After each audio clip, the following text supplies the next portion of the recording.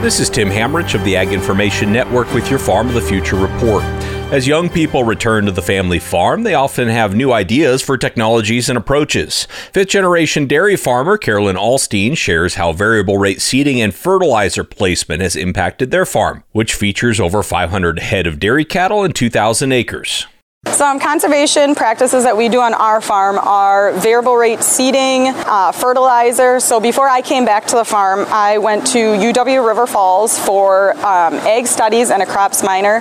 When I got done with college, I worked for a local seed company, and from when I worked there, I did a lot of variable rate prescriptions for farms. So I really pushed for my dad to have this approach of being proactive and I guess making sure that you're not wasting nutrients. So to me, that's a big part of what I believe in and stuff like that. So I guess, one big conservation is just making sure we're not over applying nutrients and placing them correctly in the soil where we need them. It's harder for an older generation to let go of rain sometimes, and I definitely think that over the years my dad has learned by me challenging him on some things just how to let go of some reins, and it's definitely a fun dynamic to work with him, but obviously there comes some challenges as well. Again, that's fifth-generation dairy farmer Carolyn Alstein. This has been your Farm of the Future report, brought to you by the Ag Information Network. For more information, visit aginfo.net.